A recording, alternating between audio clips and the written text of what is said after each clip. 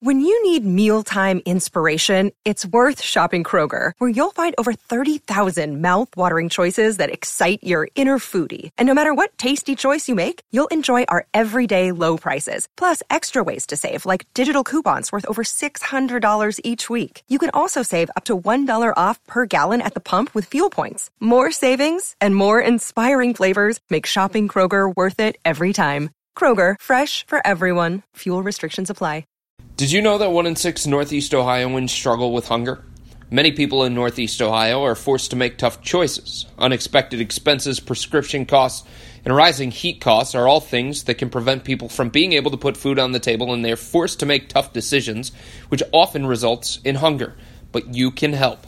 Each dollar that you donate to the Harvest for Hunger campaign will result in 4 meals. So donate today by visiting harvestforhunger.org. Help feed your neighbors. Cleveland.com is a sponsor of the Greater Cleveland Food Bank's Harvest for Hunger campaign. Welcome to the Wine and Gold Talk podcast. It is Thursday afternoon. Chris Fedor, Joe Vardon with you. Cavs even up the series against the Indiana Pacers 1-1 as they head to Indianapolis for Game 3 Friday night. Joe, obviously going into the game, there were a lot of questions about what the Cavs would do, what changes would they make. Ty Lue decides to go with a completely different starting lineup. Kyle Korver, J.R. Smith in the place of Rodney Hood and Jeff Green. Just your overall thoughts on the move that Ty made. Well, I liked it for a few reasons. One, it's just from totally superficial, stupid, personal, silly me perspective. I like to watch the lineups that are the most fun. Okay. I feel like those 5,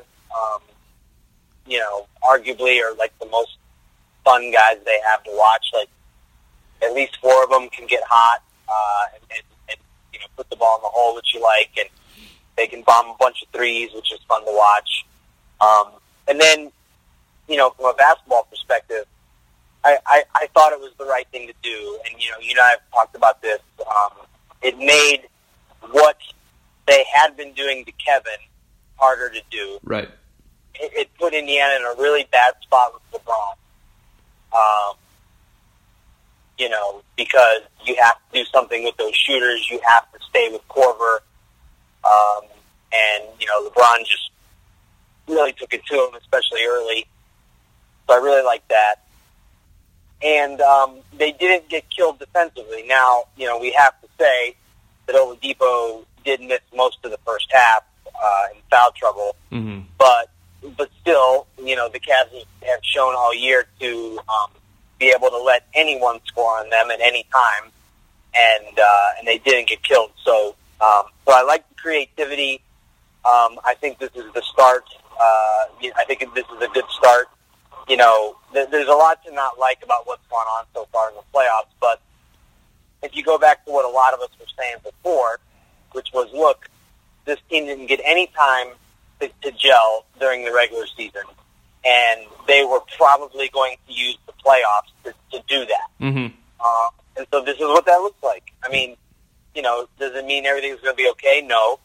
But, they found a lineup that they think can work, and now they're going to get some time to try to, bring that group together and get the bench going. And, they did what they had to do. They got to win. So I thought it was a good start. And to add 2 more things to that, I thought the fact that they had a starting 5 with 4 guys with playoff experience with this group. Like Kyle Korver, even though he hasn't won a championship with the Cavs, he was there throughout the entire Eastern Conference playoff run last year into the NBA Finals against Golden State. So he's more of a known than a guy like Rodney Hood or Jeff Green, at least with this group surrounded by this talent. So having those 4 more known commodities in the starting 5, I think, allowed the Cavs to get off to a better start. It was more familiar for everybody. At times when the Cavs have struggled or they have hit adversity, they have often leaned on the familiar, going back to the style that has worked so well for them, or lineups that have worked so well for them. And I think the other thing, Joe, is coming into the playoffs, a lot of fans were questioning Ty Lue. They didn't like what he did throughout the course of the regular season, and I think some of the criticisms were absolutely fair. At the same time, I think one of the things fans were worried about, would Ty be too loyal? Would he stick with something too long? Would he be willing to make a change when it was obvious that a change needed to be made? And about 2 weeks before the postseason, he decided that he wanted Jeff Green in the starting lineup. And he gave all the rationale. He's more versatile defensively, wanted another ball handler, wanted somebody to defend Oladipo, or whoever it was going to be that was the best offensive player for the other team.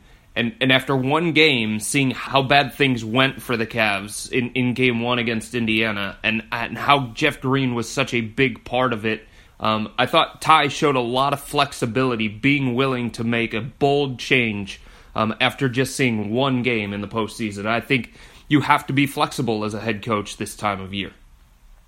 I mean, I think that's absolutely right. Ty has haters, and you should never gauge what the true size of an audience or the true temperature of the electorate, if you will, by Twitter. Right. Right. It's such a vast, small minority, vocal minority, worst of the worst kind of some of the things some of the people say on there. But, the fact still remains those people just go out of their way to bang on Ty. Yep. And, he's not without his fault. He hasn't had a great year. There's no doubt about that. But it's rare, I would almost say, especially for a three-time defending champion, to lose a game in the playoffs and all of a sudden change almost everything that they do. Yep. And he did it. And so, like you said, that really, he deserves credit for that, especially since it worked. He did move off of Jeff Green, somebody that he's close to personally. Yep. And then, the other thing is, you don't want to do backflips yet because you can explain away some of it, but the fact remains is that they have kept the Pacers under 100 both games, and that's something that they hadn't done since December 4th and 6th. Yeah. That's a long time to give up 100 points or more every night. So they're doing something right defensively. That means Ty's more involved in the schemes, and so a good early mark for him. Yeah, and his starting five that he picked last night: George Hill, J.R. Smith, Kyle Korver, LeBron James, Kevin Love, plus 21 in 16 minutes. And I know a big part of that was LeBron and how brilliant he was and just going supernova. But a reason why he was able to go that route is because of that starting lineup. Because, as you mentioned, Indiana had to pick its poison. And they decided at the very beginning of the game that they were going to stay attached to shooters. And that created driving lanes for LeBron. That created lanes that he didn't have in Game 1 because they had nobody that they could help off of. They had nobody that they could sag off of. So yes, LeBron James was fantastic in the first quarter, scoring 20 points.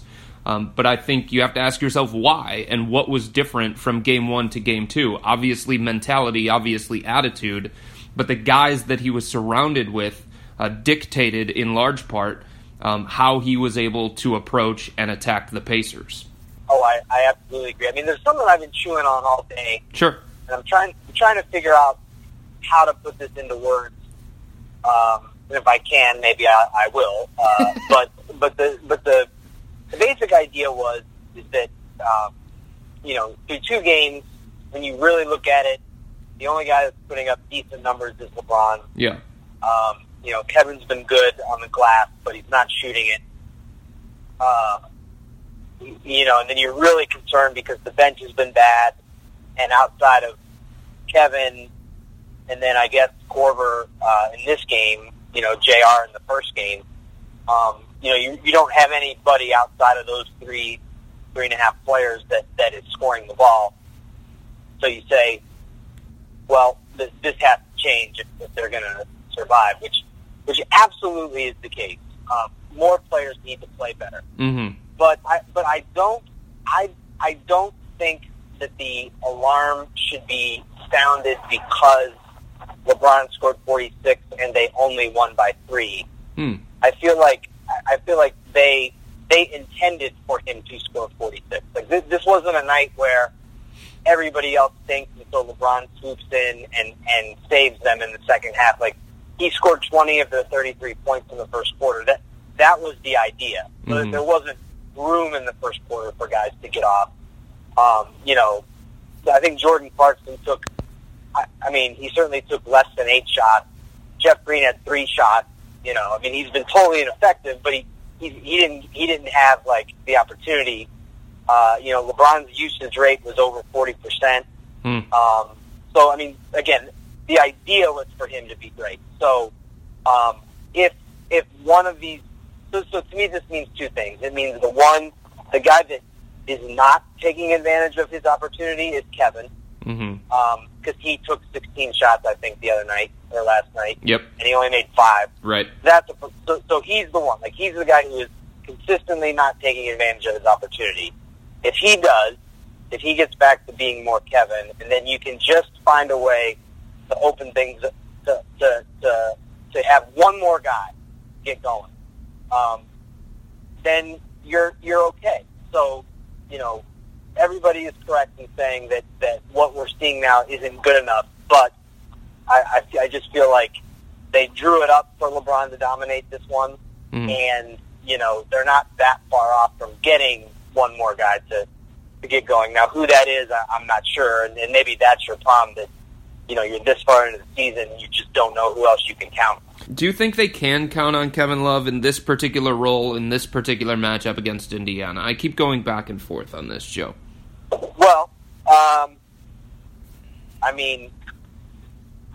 I think so. These shots gotta fall for him, right? I mean, he's getting the looks. I don't think most of them are that bad of looks. Those threes he missed in game 1 were open. Right. Just didn't knock him down. So I think he can, but the point is well taken. This is his first shot at being the number 2 guy in the playoffs. Kyrie obviously flourished in that role, dominated in that role, unstoppable in that role, really. Yeah. And Kevin so far has not been that way. He's also going to have to play through some pain. He's got a couple bumps and bruises, so that's not his favorite thing to do. So we'll see. But I don't think they need him to be right to win this series. They need him to be out there probably, and then he's got to be able to find it when they get deeper into the playoffs. I had such a weird feeling after last night's game. The Cavs even up the series. They had such a great performance from LeBron. In a way, if you needed a reminder, it was a reminder of LeBron's greatness and like the advantage that the Cavs have over every other Eastern Conference is that guy. Joe Gabriel, who covers the team for Cavs.com, always says the Cavs have the nuke, and they can unleash it at any point. But at the same time, I left that game feeling less confident in the Cavs' chances. Like, for the first time last night, Joe, I honestly felt like Indiana has a chance to win this series. And going into it, I felt Cavs in 5. I thought they were the better team. They have more high-level talent. There were more weaknesses for the Pacers that the Cavs could exploit in a 7-game series, digging into the opponent, all of those different things. I did feel like the Cavs would find a lineup that worked. I think they did last night with their starting 5. The LeBron and 4 shooters is almost too much for every team in the NBA. But yet, you had that performance by LeBron. You win the 3-point battle by 15. You shoot around 40% from 3-point range. Like, so many good things happened for the Cavs, and yet I left that game thinking Indiana's got a chance to win the series, and I did not think I would get to a point in the first round where I felt like the Cavs were that vulnerable. That's interesting. I know that you're not the only one who left feeling that way. I think maybe I feel better after Game 2 just because Game 1 was was so ugly. Right. And I think that's where my expectations were adjusted because I like you and I, like many others had Cavs in 5-ish, and then when you saw what Indiana was capable of in game 1, then you start to realize, well, maybe you gotta dig in here. But I thought that last night underscored the basic thing that if LeBron, that Indiana is not good enough to beat LeBron if LeBron so chooses. Mm-hmm. He all but admitted that he kind of went into game 1 more curious than taking ownership. He was looking to see how these other guys responded. And if you think back to the first game, the first playoff game for Kyrie and Kevin in 2015, if memory serves, and remember in those days, I was only supposed to be watching LeBron. Yeah. I don't think his numbers were that great in game 1 against Boston. Okay. And I like he kind of went into it with the same idea, like how are these kids going to respond? And they responded great. Kyrie was there, Kevin was there. Actually, I think Kevin didn't have that good of a game, but I think Kyrie did, Tristan did, and LeBron was like mid-20 points, that kind of thing. And so he kind of went into it with the same idea here, and it totally blew up on him. So it changed. They ran every play for him in the first couple minutes.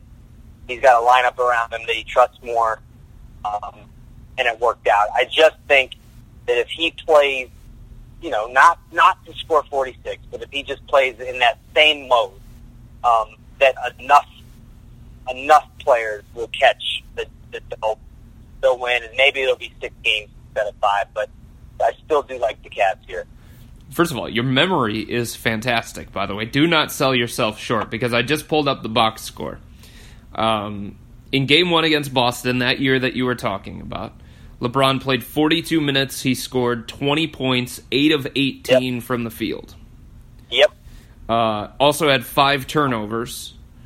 Yep. Kevin Love, in that same game, 5 of 14 from the field. 19 points, 12 rebounds, and Kyrie Irving, in his playoff debut, 30 points on 11 of 21. Yeah, I did. I thought that was the case, and then so Kevin missed a bunch of shots, but still double-double, and so LeBron was looking to see what they would do. He left feeling much better about things, and it took him a while to actually get going in that series.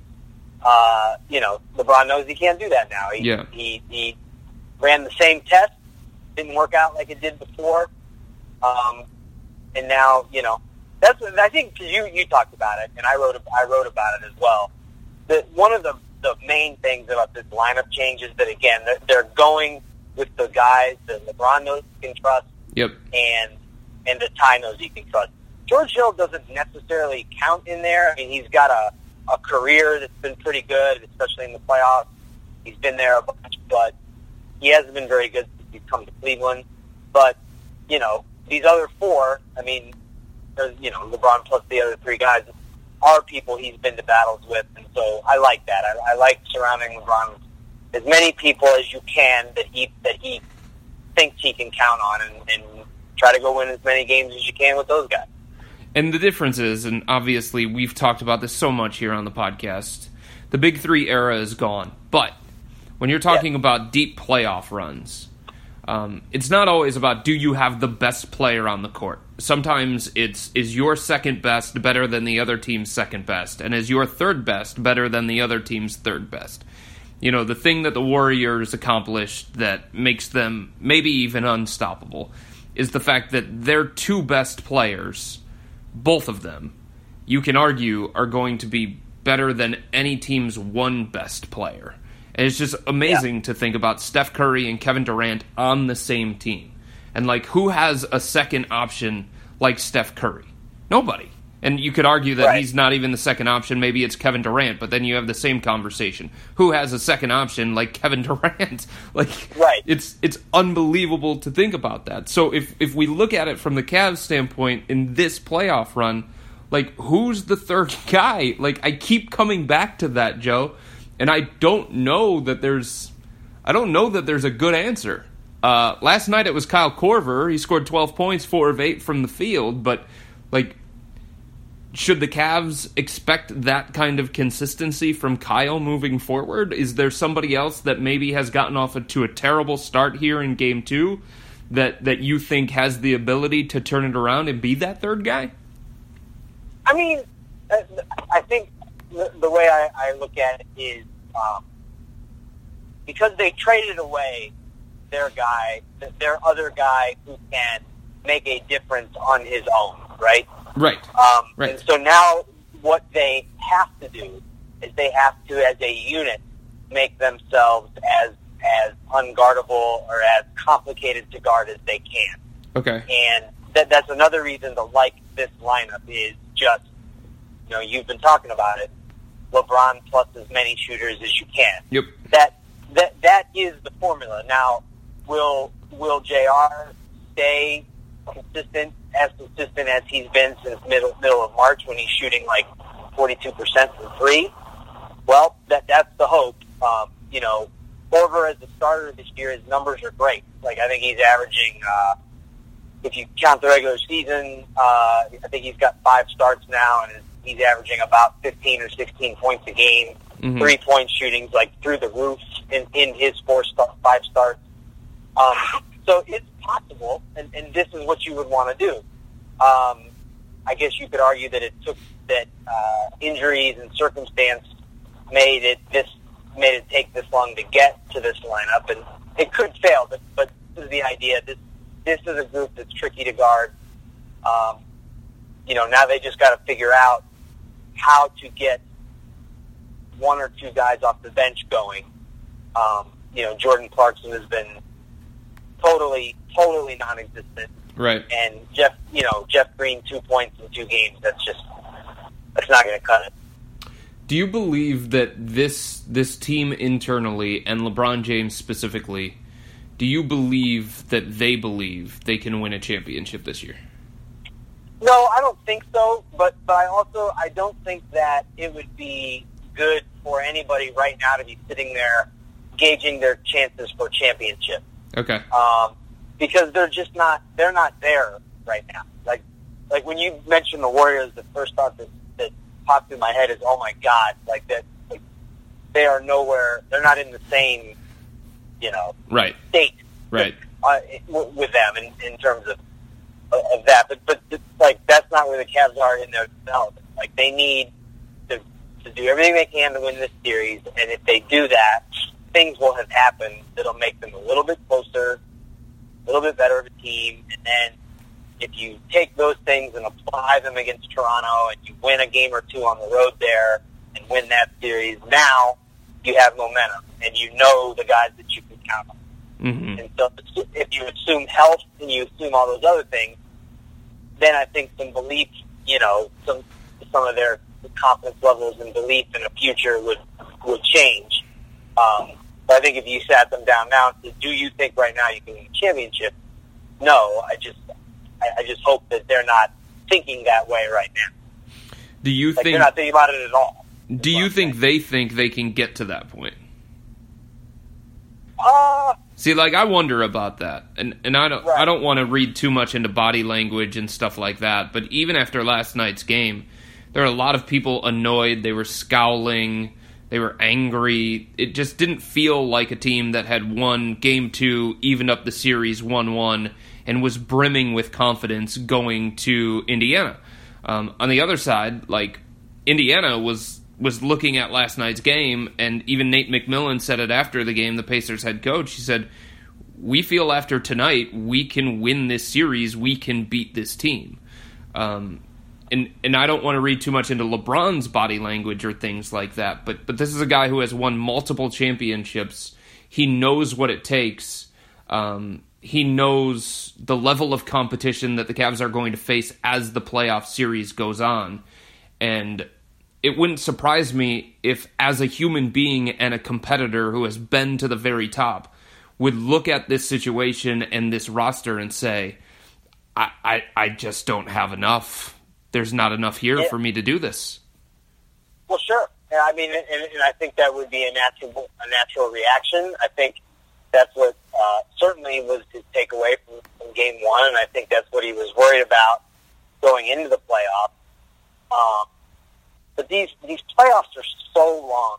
Right. I mean, NBA games are long, and series are long, and playoffs are long. And until someone beats LeBron 4 times, there is time for him to play like he did, and for enough guys to get it together to start to change hearts and minds. So it's like, if you want to drill down on this right now, does it look like they can win a championship? No, it does not. Does it look like they think they can win a championship? No, it does not. But there is time to change this. And, I was talking to some of their people this morning, and I just asked, why was everybody so grumpy after last night's game? And their point was, well, because we thought we could play better. And I don't know if that's true. I don't know if it's really people so upset because they just don't see it. This team's about to fall apart like it did in January. Or if it is like, hey, we're tired of playing crappy in the playoffs. And, what we did again tonight was largely unacceptable by a number of individuals. So, just, there's a lot of time. LeBron's here. There's time to change the thinking on this. Mm-hmm. And you mentioned earlier the Cavs bench. Like, this was a strength of the team throughout the course of the regular season. One of the highest scoring bench units in the entire NBA. And I looked at the numbers last night, Joe. Through 2 games, the bench has scored a total of 47 points. Right? They averaged around 41 for the regular season. So if the Cavs could pick one guy from that second unit to turn things around moving forward in the series for Indiana, and it would have the most importance to them winning this series, which guy do you think they would pick? Which guy do you think they would think getting more out of this player would give us the kind of results that maybe you're talking about there? I think Clarkson. Okay. I'm sure they would.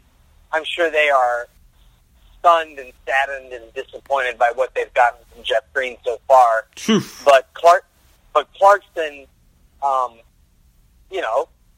even up until about the final week of the regular season in Cleveland, has always shown himself to be a dynamic scorer off the bench. And he certainly was that in L.A., albeit on a bad team. But that's who he has been, and it's just not happening right now. So I think that would be Clarkson would be 1, and Green would be 2. They traded Dwayne Wade for literally nothing, and the idea was he just wasn't going to have the opportunities that he came here for from a playing perspective. But the way things are shaping up now with who they are starting, because if you think about it, Clarkson was either playing next to Korver or JR, so that gave him a spot-up shooter to give him some room to kind of do what he did, slashing and getting the hole. Now he doesn't have any spot-up shooters, really. Mm-hmm. So that's going to be tough for him, I think, and I don't know what they're going to do to address that.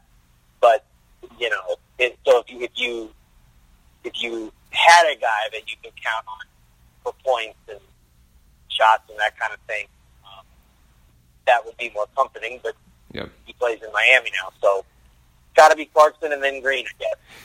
Time for the Q&A session of this. Asked earlier for people to send in some questions on Twitter.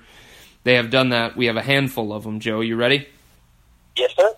Okay, Thomas, on this same topic of Jordan Clarkson, says, hey, you guys, would it be a good idea to get Clarkson out of the rotation at this point? If so, who do you think could step in to replace him?